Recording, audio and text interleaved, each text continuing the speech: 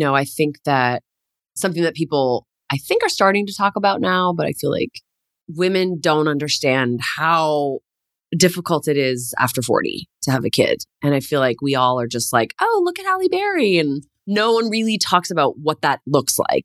Let's be totally frank. They didn't just get pregnant. It's not possible. If I was to go back and do it all over again, I would not have waited so long. But I did. And I wasn't ready to have a second for a very long time.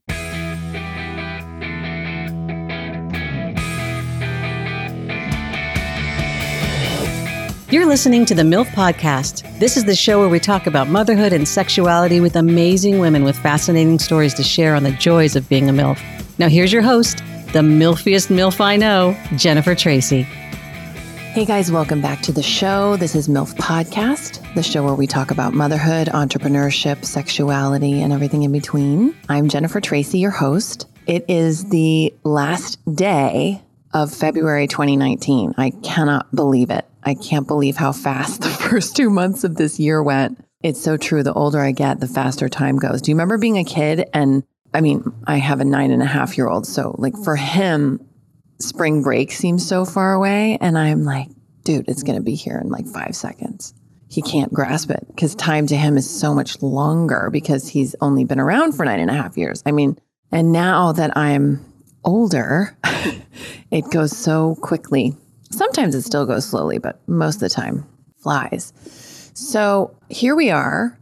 Today is the last day for you guys to get in your iTunes reviews for me to donate $25 per iTunes review to Lumos. They can be found at wearelumos.org if you want to find out more about what they do, or if you want to donate to them directly, please do that. It's a beautiful organization that they're geared towards ending children's institutions and orphanages, the need for them at all. So they want to give resources and programs to families so that they can stay together. J.K. Rowling is the founder. It's pretty badass. So that's that. I also wanted to remind you guys that our rating is explicit only because on iTunes you can only there's only 2 ratings. There's either explicit or not explicit. And my team and I decided to change it to explicit last month, earlier this year, that's flying by, because occasionally we do say the F word or shit or, talk about sex. And so we wanted you guys to just be aware of that in case you're listening to us on your way to pick up the kids from school or, Yeah. So that's why we have the explicit rating, is it's just basically to know that occasionally that happens. Some episodes more than others. Some episodes there won't be a single curse word or any dirty talk, but sometimes there's a lot of it. So it varies from guest to guest. Anyway, I also just want to take a moment to thank all of my beautiful listeners for participating with me in this 28 days of self-love challenge that I've been running on my Instagram. It's been so fun and it's been so hard. I started doing this and I was like, oh, that's easy. Just post one thing a day. I was kind of arrogant about it, to be honest. Not arrogant, but just flippant, I guess. I just thought, oh, no big deal. And it's hard. Many days I got to the end of the day and I said, oh shit, I have not posted anything today. I have to keep this commitment and be an example. And, so I'd be scrambling to do something, which is good because it's part of the exercise. It's you have to do it every day for 28 days, but it was hard. And it also made me realize how, I really talk a lot about self-care and making time for myself, but it's really hard for me to do it on a daily basis. I can do it when my kid is with his dad. I can do it when my kid's at school or, but for the most part, balancing all the things I'm balancing, like we all are, it's really hard to make a distinct effort to create something for myself, even if it only takes 5 minutes. It's really been an interesting exercise for me. So I want to thank you guys who've joined me or who've at least witnessed me fumble through it. Yeah, more stuff like that. I don't know what the next experiment's going to be, but something different. Anyway, so I want to introduce today's guest. Today's guest is a mom that I met when our kids started kindergarten together. And she's an actress. She was on the original 90210. And she is lovely and brilliant. And she has a lot of depth and insight. And I just was so honored to have her on the show and to get to go to her office and interview her. So without further ado, here is my interview with Kathleen Robertson. I hope you guys enjoy it. Hi, Kathleen. Hi. This is very weird. I feel weird talking to you in this. I know, in the headphones and I know. With my I've got these giant mic stands now. Fancy. It's very official. It's very fancy. Yeah. So we're here in your writer's studio, which is very exciting. I don't know. Does it feel exciting?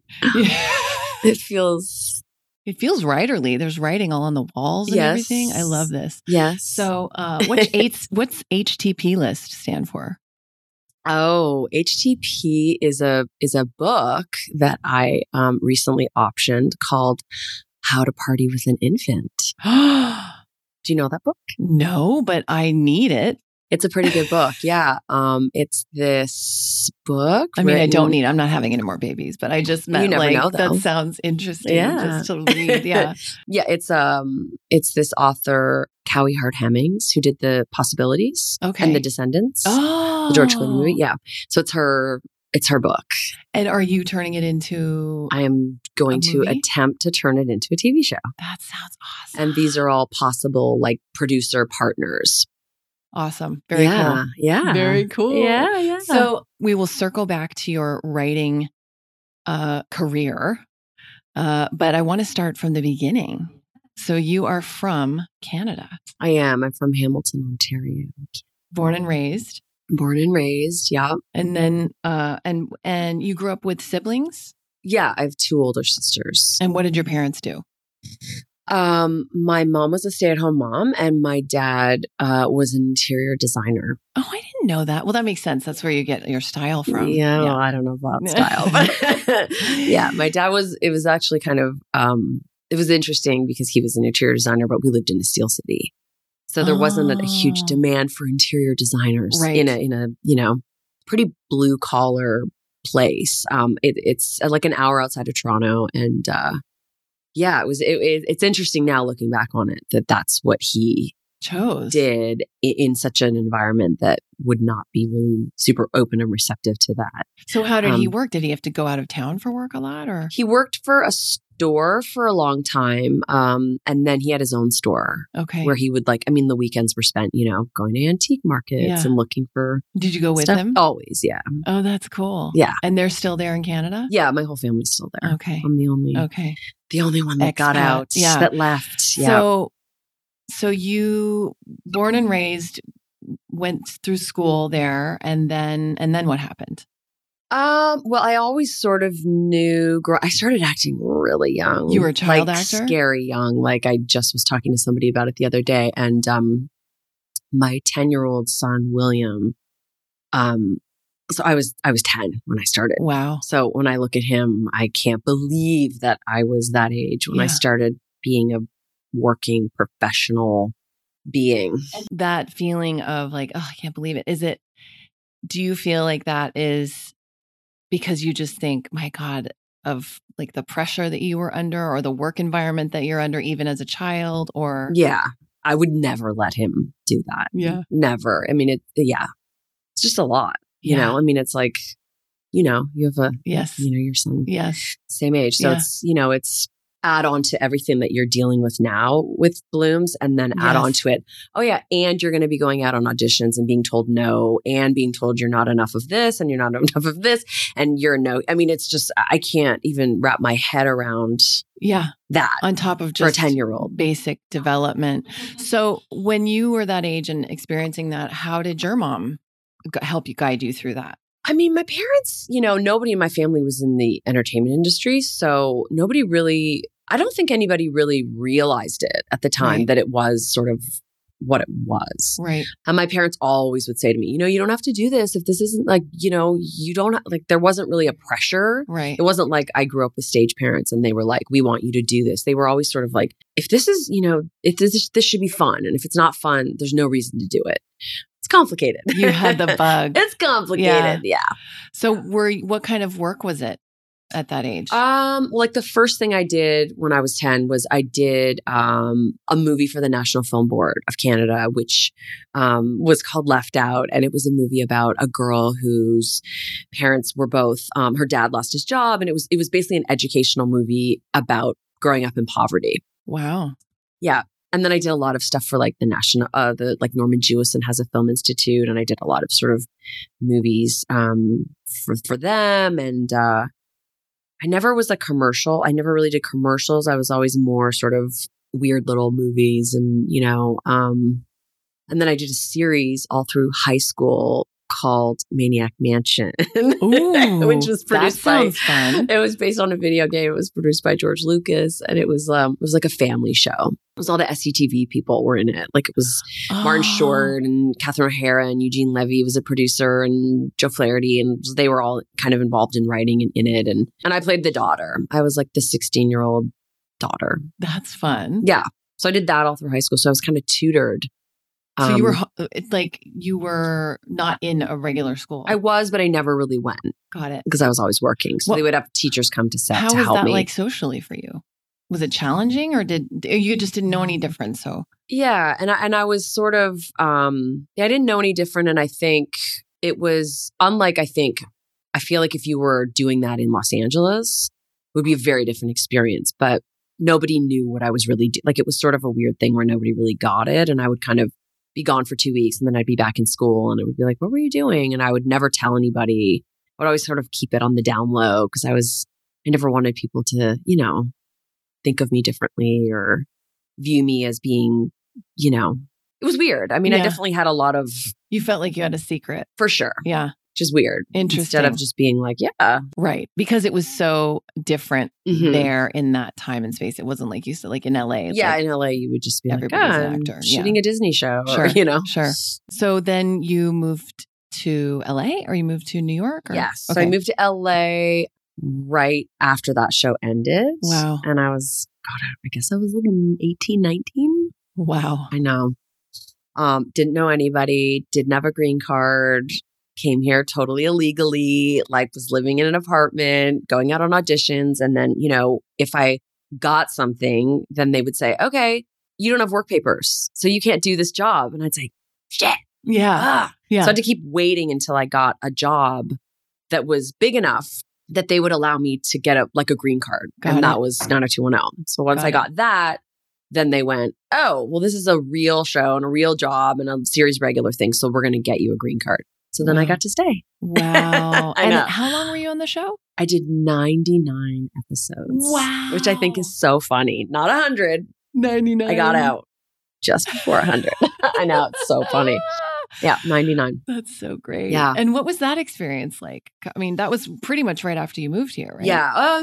Yeah. I mean, it was about 6 months or 7 months after. So you were very young. I was very young. Yeah, I was very young. And the show was massive when I came onto it. Yeah. I mean, it was like midstream. It wasn't the beginning. It was like at the sort of height of it. I mean, they were on the cover of Rolling Stone when I was like starting. So yeah. Crazy, I mean, it was literally like overnight. I went from being a girl to from being a TV Hamilton star, right, who was driving a beat up Geo Prism to like having a bodyguard. Yes. Wow. You had a bodyguard. Yeah, we all did. Really? Mm-hmm. Because why? Teenage girls would like attack you guys? No, or just anybody? I mean, crazy fans. Yeah. There was a lot of weird, all of a sudden it was like guys in prison contacting you and sending you things. You're and kidding. Oh yeah. Yeah, it was a big show. I'm so naive. I mean, and even I will say this is not a comparison at all. I've been wanting to share about this because it's happened a couple times. And I'm sure this happens to everybody, just, celebrity, not celebrity, but I have an Instagram account for the show, and occasionally I'll get a DM request, right? Mhm. And I look, and sometimes it's really interesting. I've made some friends on there, women that have approached me. In fact, next week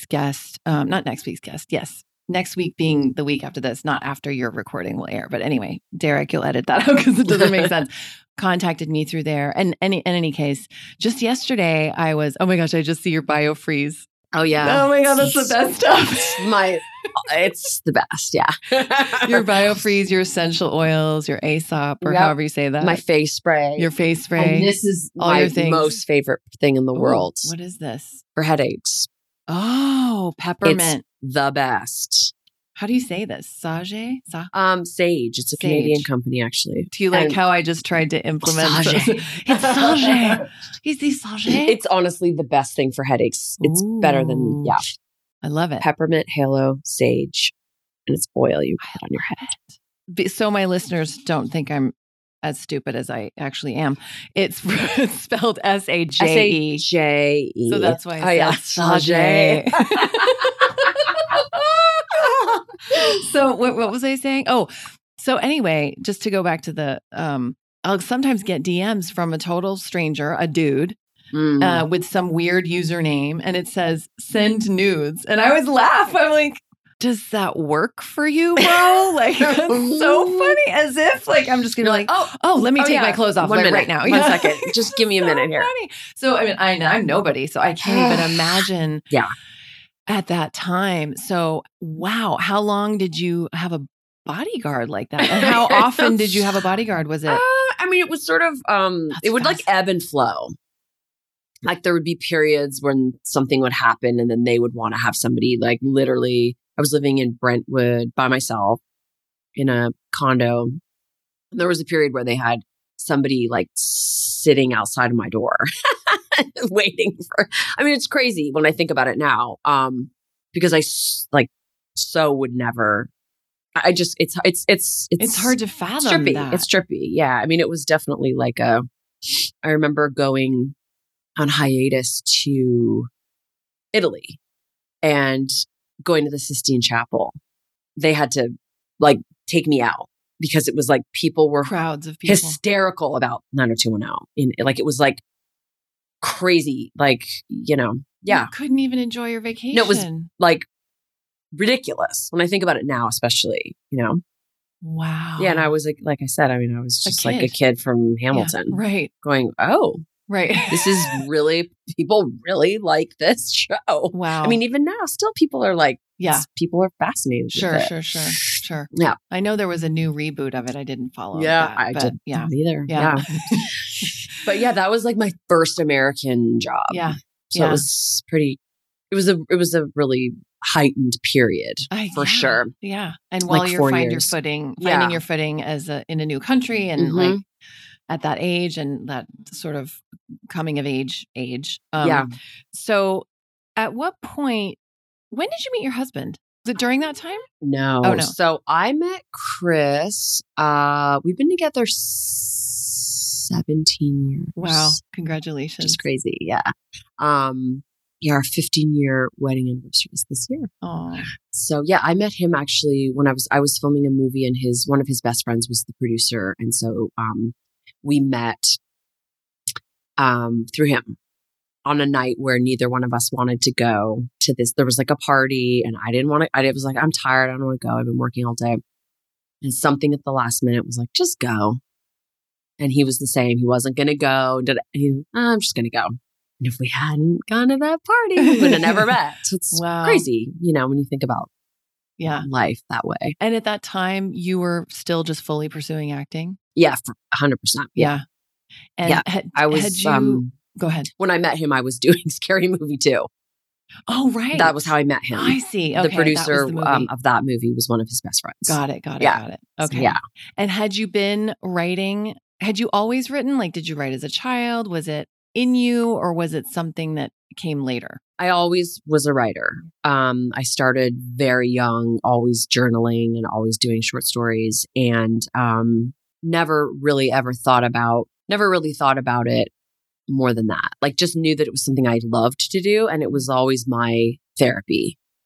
Anything would happen. I was stressed. I was concerned. I was anxiety. I was this. I would just That was always my therapy. And then after William was born, I started, I would always write stuff and just throw it in a drawer. Like I would be off on location and I'd be like, I'm going to write a movie about such and such. And I would write it and just kind of be like, yeah, whatever, and throw it in a drawer and never let anyone read it. And then after William was born, I started, really feeling also like, I don't want to be going away on location. I don't want to be in Bulgaria doing a movie. I don't want to be in New Mexico. I want to stay home. And I started just sort of trying to sort of figure out how I could do this in a real way. And Chris, my husband, who's a producer, was like, well, let me read something. I was like, well, I don't really know. And, I was really vulnerable about it and really insecure about whether or not. And I had this weird sort of thing of like, you're one thing, like you're an actor or you're like, I always thought that people who tried to do multiple, I was always a bit judgy about it. Yeah. And a bit like, okay, you're this, you're this, you're this, you're this. I mean, just focus on what you love and do that. Right. So I always thought, I don't want to be that person. I'm just going to be an actor, And then I let Chris read a script and he texted me he was like, you're a writer. It's real. You're not an actor that wants to be a writer. I think you're a writer. Wow. You're a real writer. And I really respect his opinion. And I expect, I knew that he wouldn't say that if he didn't believe it. So I said, okay. And I let my reps read it and they were like, oh yeah, this is good. And then after that, we just kind of, the rest because you were doing a TV show. When I met you, you were doing a TV show and you had already been writing, but I remember you were trying to do TV to stay in town. Yeah. That was sort of the deal? I think when I met you, I was either doing Boss, but that's shot in Chicago. What was the other one? I was doing Murder in the First. That's it. Which was the TNT show shot in LA, which was an amazing job. Because I mean, who gets to film in LA anymore? Right. Everything's in Atlanta or Canada. Yeah. So, but at that time you'd already been writing. So you'd already been planting these seeds since William was a baby. Yeah. And during Boss, which was the show that I shot in Chicago, that was when it started to really kind of become real, where it was like, I sold something and then it was like, oh, now I'm doing, rewrites and I'm working on this and I'm working on this. And and all through, Murder in the First, I was writing. That's incredible. So I was like filming and then in my trailer. And how did that feel, being paid for a writer versus being paid as an actor? And you'd had all these years of being paid as an actor. So you had a whole big career behind you already of acting. Yeah. It was since you were 10. Amazing. Like it felt amazing. What was different about it? It just felt like it was more me. Yeah. I mean, being an actor, as you know, is it's fabulous and it can be incredible, but it's rarely that. Yeah. The majority of what it is to be an actor is really difficult. Especially as a woman. Beyond. Let's go there. Let's go there for a minute. Beyond. I mean, like, and everyone's like, oh, everything's turning and it's so great now. And then it's like, no, let's wait. No, we're not there yet. So what quite be? And you and I have talked about this over the years. And I remember you saying, it was so funny because, you guys know this and you'll see the pictures on the memes. Kathleen is exceptionally beautiful. Oh, you're funny. You're yes. funny stuff. You are. You are. You should see me right now, people. You are. In my sweats. You are. But I remember you saying something after Murder in the First was done and you were trying to get another TV show in LA and you said, oh, for an old gal like me. And I just looked at you like, what? And then I remembered, oh, right. That's how it is. And I was like, old gal. But there is this, even for me in my little piddly commercial career, former commercial actress career, it fell off after I turned 35. For most women, it's over at that point. Yeah. Without a doubt. Even now. Yeah. It is. Almost everybody that I look at that I knew coming up and working with, it's like everybody's either going back to school. Even if you're in a certain category of actress that's like A-list, it's hard for them too. Well, the thing that's so interesting is even those women, it's like, it's not even enough anymore to just be an actor. It's like they all literally have production companies, they're producers, they're optioning 10 books a year. They have an app. The pressure and the sort of like what it is now, it's like it's not even enough anymore to just be oh, you're on a TV show. It's like, well, what's your brand? Right. And it's like, what? I mean, it's insanity. While you're raising your kids, while you're trying to be a mother, while you're trying to be, like remembering to eat, wash your hair. And I mean, it's like, it's too much. It's crazy. It's too much. Yeah. That's interesting. So it is shifting. Like when people say that, like it's shifting. It is shifting. But what I'm hearing you say is there's just more pressure from different directions. I think that I think that not sustainable. And I feel like something's got to give at some point in terms of, I've never, I don't know how you feel about this, but I am so hard on myself. Oh gosh. And I'm so I'm so just kind of like, it's never enough, like I'm either, and if things are going well with work, then it means I'm a bad mom because I'm not with my kids. And I'm with my kids, then I'm like slacking on every other level. It's just, and it's weird because I feel like my husband doesn't feel that. No, I don't think Chris men is do. just kind of like, you know what? I did my best. Yeah. I did my best, like you did your best. But he doesn't feel that thing. Like he's like, William's fine. That is fine. Like, what are you worrying about? Yeah. Like, I know, but shouldn't we be, this and blah, blah, blah. And he's like, they're fine. Yeah. It's true. Yeah. It's so true. And I don't know what the antidote for that is, except just time and experience. Yeah. And extra self-love and extra sage on your head. Lots of biofreeze. Yes, lots of biofreeze. But that's interesting. And do you feel not less pressure? Do you feel different pressure now that you're in this writing suite as a writer, as a paid writer?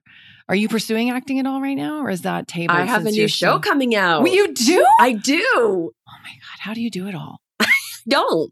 I don't. Wait, is this because you were in Canada this summer? Yes. That's what it is. Tell us about the show. I have a show premiering on Netflix on March 1st. Oh my gosh. Called Northern Rescue. So you got to spend the summer with your family, came with you, which is a blessing. And you guys had the most picturesque, Instagram perfect summer I got to see. We did have a really good summer. Yeah, we did a really good summer. Did you think about moving there for 5 seconds? We totally did. I heard Chris was talking to Finkel at somebody's party. I forget what it was. And he was like, we thought about it. It was heaven. It looked amazing. Yeah, we filmed up in Northern Ontario in this place called Parry Sound, which is a couple-hour drive from Toronto. And it was amazing. I mean, it was definitely one of those jobs where, I mean, we'll see how it does and if it gets picked up or what happens with it. But it was kind of like a dream scenario because, William wasn't in school. We could all be together. Yeah, it was fabulous. And same thing, if it gets picked up, I'm assuming it has to be filmed in the summer. Yeah, like it's definitely just summers. That's awesome. So we'll see. So what is the story and what's your part in it? You're like, this is not a press junket, Jennifer. No, I don't want to talk about this. No. Kind of tonally, it's very different than anything I've ever done before. It's much more hopeful. It's a family drama.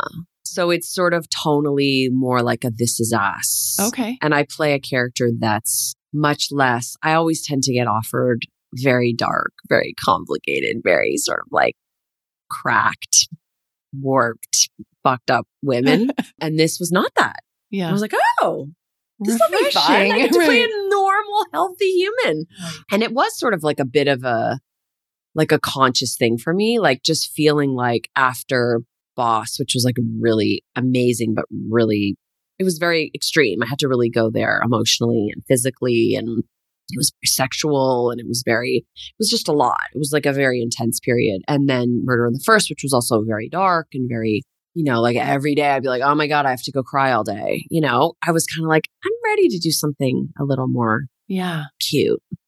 Which is great because it goes with the fact that you were able to at night come home to your family and on the weekends go jump in the lake or so that's great. So it was fun. It was fun. Good. So we'll see what happens with it. So but other than that, you're not acting right now, like you're not right now on a project. No. Like that was my sort of like check the box acting 3.5 months. Great. Now I can focus on all this stuff. Mm-hmm. And so what are you working on right now? It looks like there's several.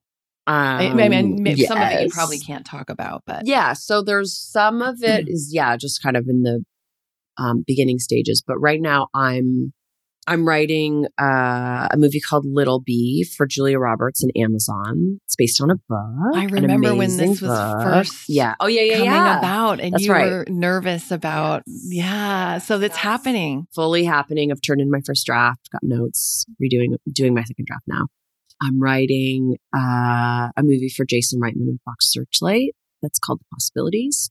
And I am writing a movie called Lady Killer, which is based on a comic book series for Dark Horse Comics, and Michelle McLaren is directing it. Amazing. Those are features. And then the TV stuff so I have a deal at Universal for television, going out with my first sort of big thing with them in the next month, which is I'm not really supposed to talk about what it is just because they want to keep it. Sure, of course. But it's Charlize Theron is producing it with me. So I've been working with her, which is super cool. And then I am also working on a project for television with Joe Berlinger, who is a documentary filmmaker. He has that Ted Bundy thing on Netflix right now. He's really amazing. I'm a huge fan of his. So I'm working with him, which has been really cool. And then the book, which I told you about, How to Party with an Infant, which I'm trying to put together. I have a thing that I recently sold to Jeffrey Katzenberg's new company called Quibi, and it's called Swimming with Sharks. It's a reboot of this movie Swimming with Sharks with two women. Oh my God. Yeah. So how many projects is that, I don't Kathleen? know. I don't know. So where's your brand? You just rattled off like 12 things plus. Oh, that was just my summer. All summer long, I acted in a show, and now I'm doing this, and I have a 2-year-old and a 10-year-old. Blah, blah, blah, blah, blah. But see what I mean? Yes. That's my point. That's a lot. It's a lot. Plus, you're married. Plus, I have a husband that needs to be tended to. Emotionally, physically, all that stuff. And a home and friends and yes. It's so much. Yeah. One thing we haven't talked about that I got a ding on it, but this is also something that we can take out if you want to, but I wanted to ask you about your pregnancies. And I didn't know if you wanted to talk about those. So your first pregnancy. Yes. How did that go? It was a surprise. It was? Yep. Total. Literally, went to the store, thought this is weird. I'm buying a pregnancy test. Did it, went, what? Oh my gosh. Wasn't trying. So it was the easiest thing ever. Right. So of course I thought number 2 would be just as easy. Never even thought about it. Too long. I think that something that people I think are starting to talk about now, but I feel like women don't understand how difficult it is after 40 to have a kid. And I feel like we all are just like, oh, look at Halle Berry and look at Janet Jackson. And no one really talks about what that is, what that looks like. Let's be totally frank. They didn't just get pregnant. It's not possible. Right. Yeah, if I was to go back and do it all over again, I would not have waited so long. But I did. Mm-hmm. And I wasn't ready to have a second for a very long time. And then once William was around 6, I kind of thought, oh, I'm going to have a second. And got pregnant and had a miscarriage very far along. I was like 17 weeks. Don't to this day know why. Don't to this day know what happened. They never really could figure out why and what.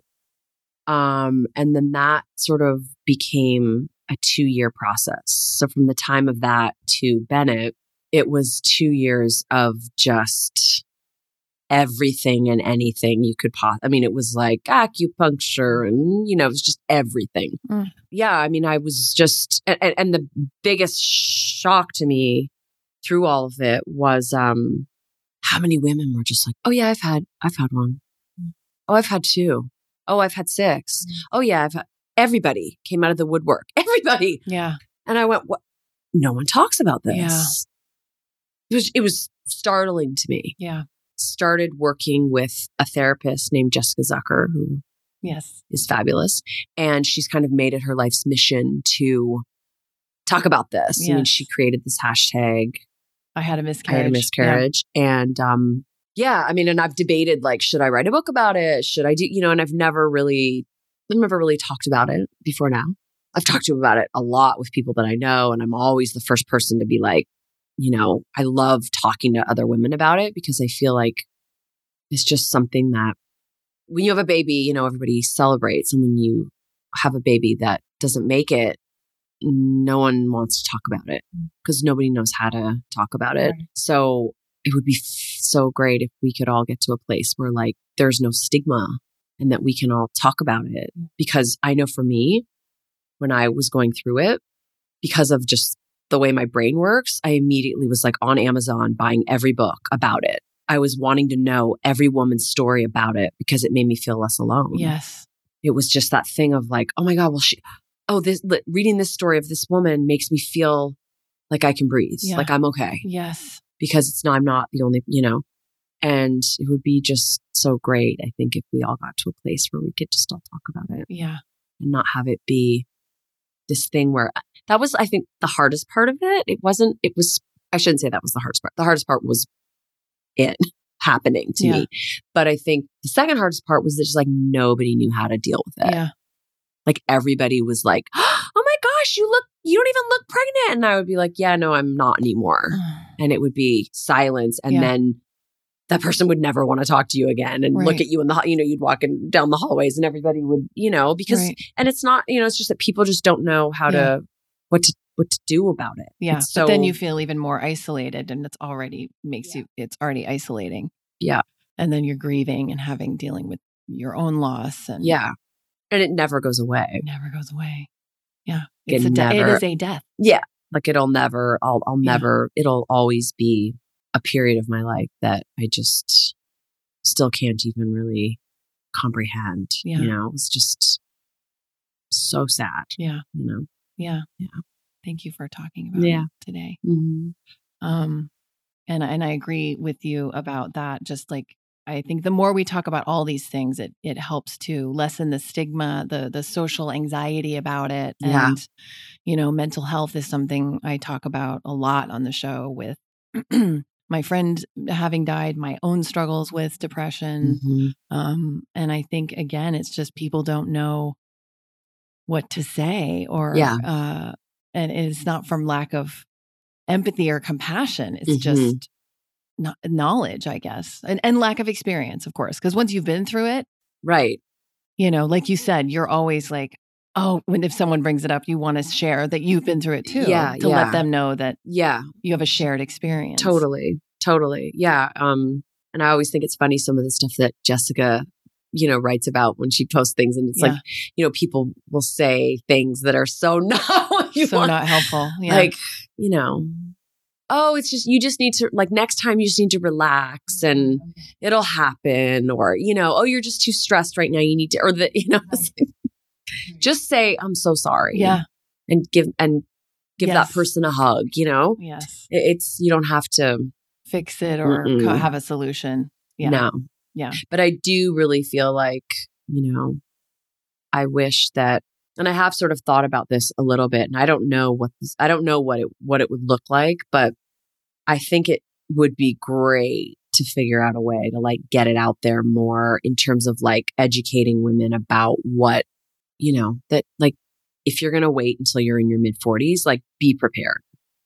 Just be prepared. I mean, it's not to say that it can't happen, or even, and I don't have any scientific evidence in front of me, but even after 35. Oh, 100%. It skyrockets. All those things. It's next level. It's like 35 is the, and again, I know there's people probably listening to this that then gives them anxiety. So I don't mean this in any way to be like, oh, if you're in your, it totally is doable. It's just that just know what it's, how talk to your doctor. It's going to be different. It's going to be very different than what it would be. And even women in their 20s struggle with it too. Sure. So it's not to say, but it is definitely, I just think one of those things where when I was forced to sort of really start doing research and it did become difficult for me the second time around to have a baby, I was just sort of like shocked by like all the stuff I researched and learned about, where I was like, wait. So like that woman who's in her late 40s didn't just like, what do you mean? She didn't just get pregnant. Oh, it's not even, then you start learning about this and you're like, wow, it's a whole other thing. Sure. Yeah. So then let's see, it was maybe 3 years later I'm guessing, MILF, Yes. that you got pregnant I for did. a third time.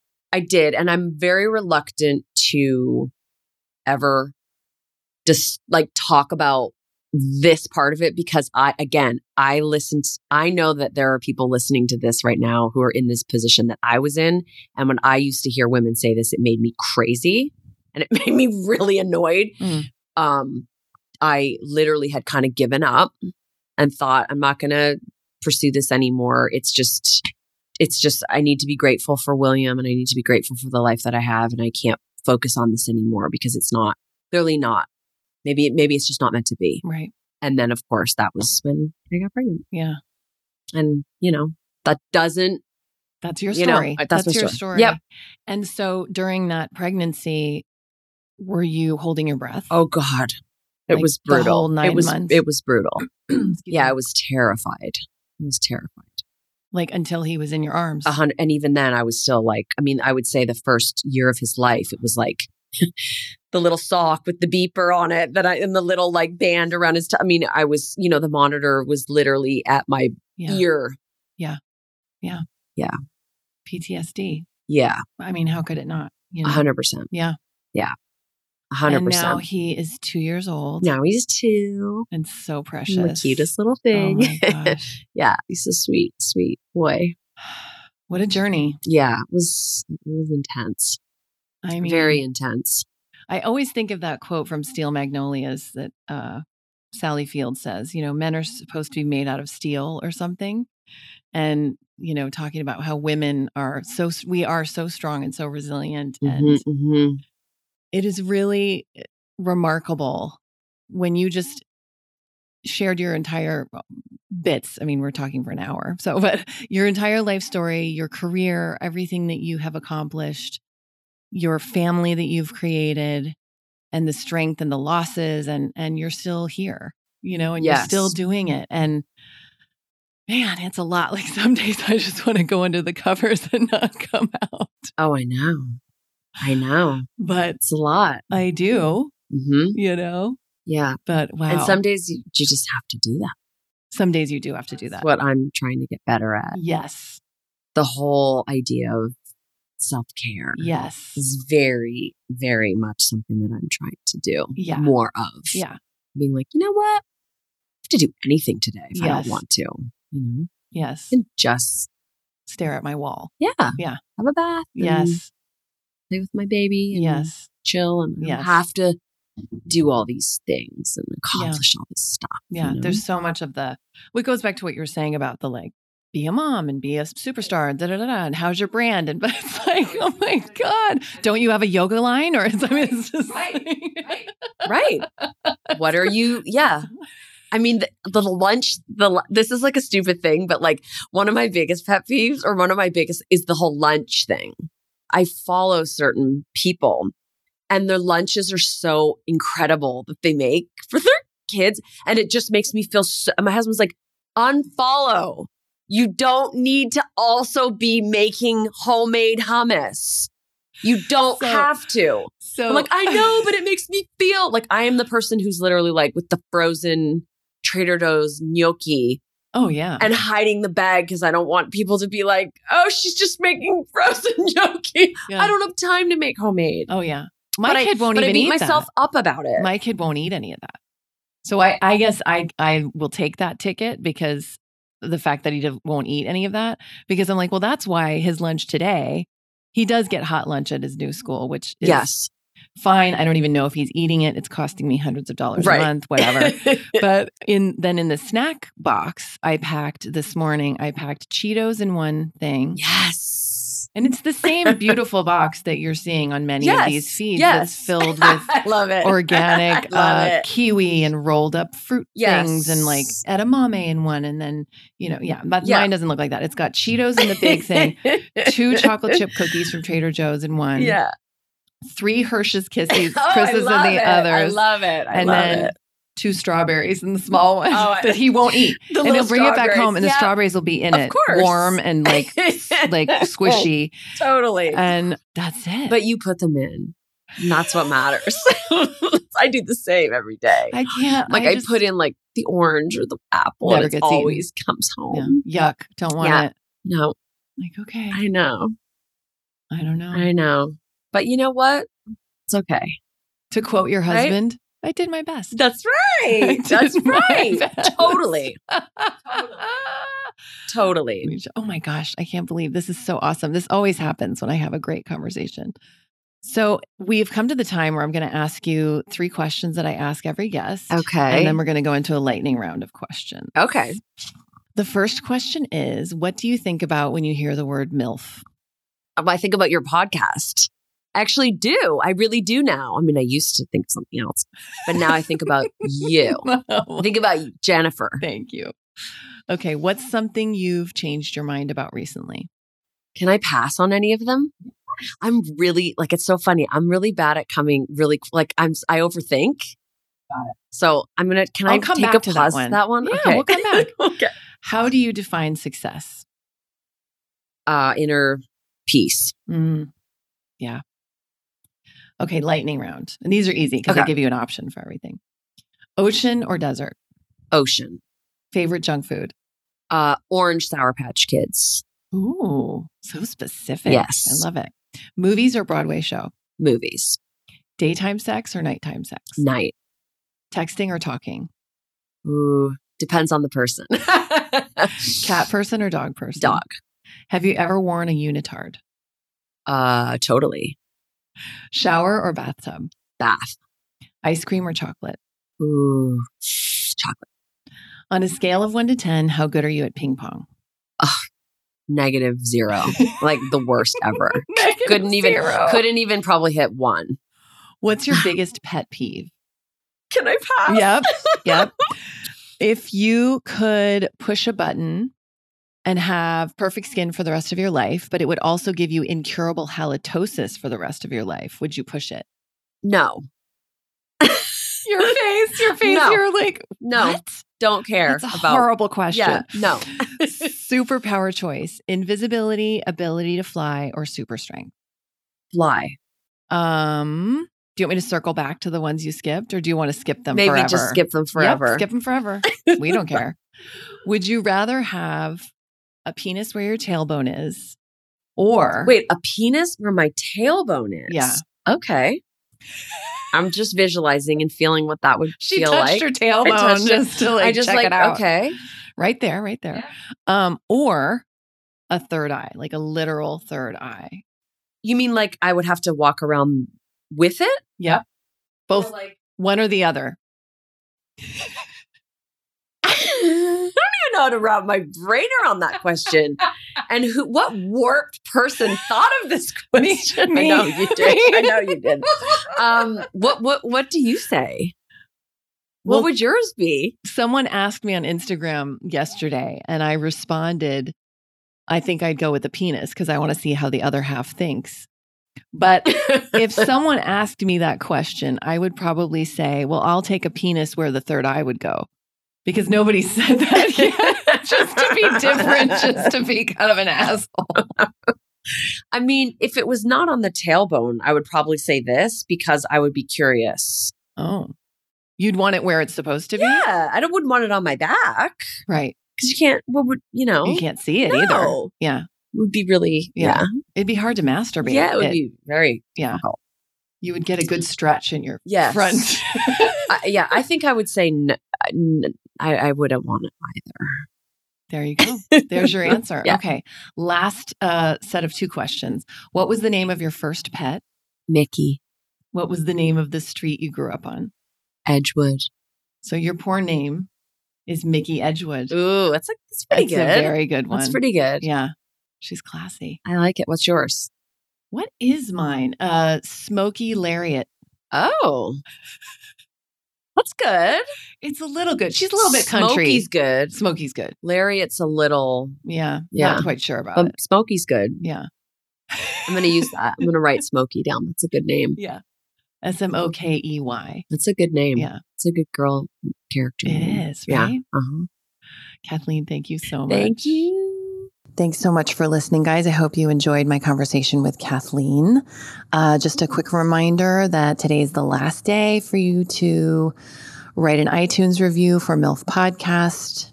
Well, it's not the last day for you to write a review. It's the last day of the February give. But whenever you write an iTunes review, just know that I've been linking them to different organizations that I'm going to donate to. So in the month of March, there will be another donation geared toward women, which I will announce next week. So even if you write it tomorrow, it'll still count towards something. But today is the last day for Lumos. It's just such a pleasure to bring this show to you guys every week. I love meeting all these fascinating women with incredible stories, the beautiful tapestries of their lives and their children, and how in the hell they juggle all this stuff. Because I'm still just figuring it out one day at a time, barely. Anyway, I love you guys so much. Thank you to my amazing team who helps me produce the show. Sarah, Liz, Kevin, and Derek. I love you guys. And I'll be talking to you guys all next week.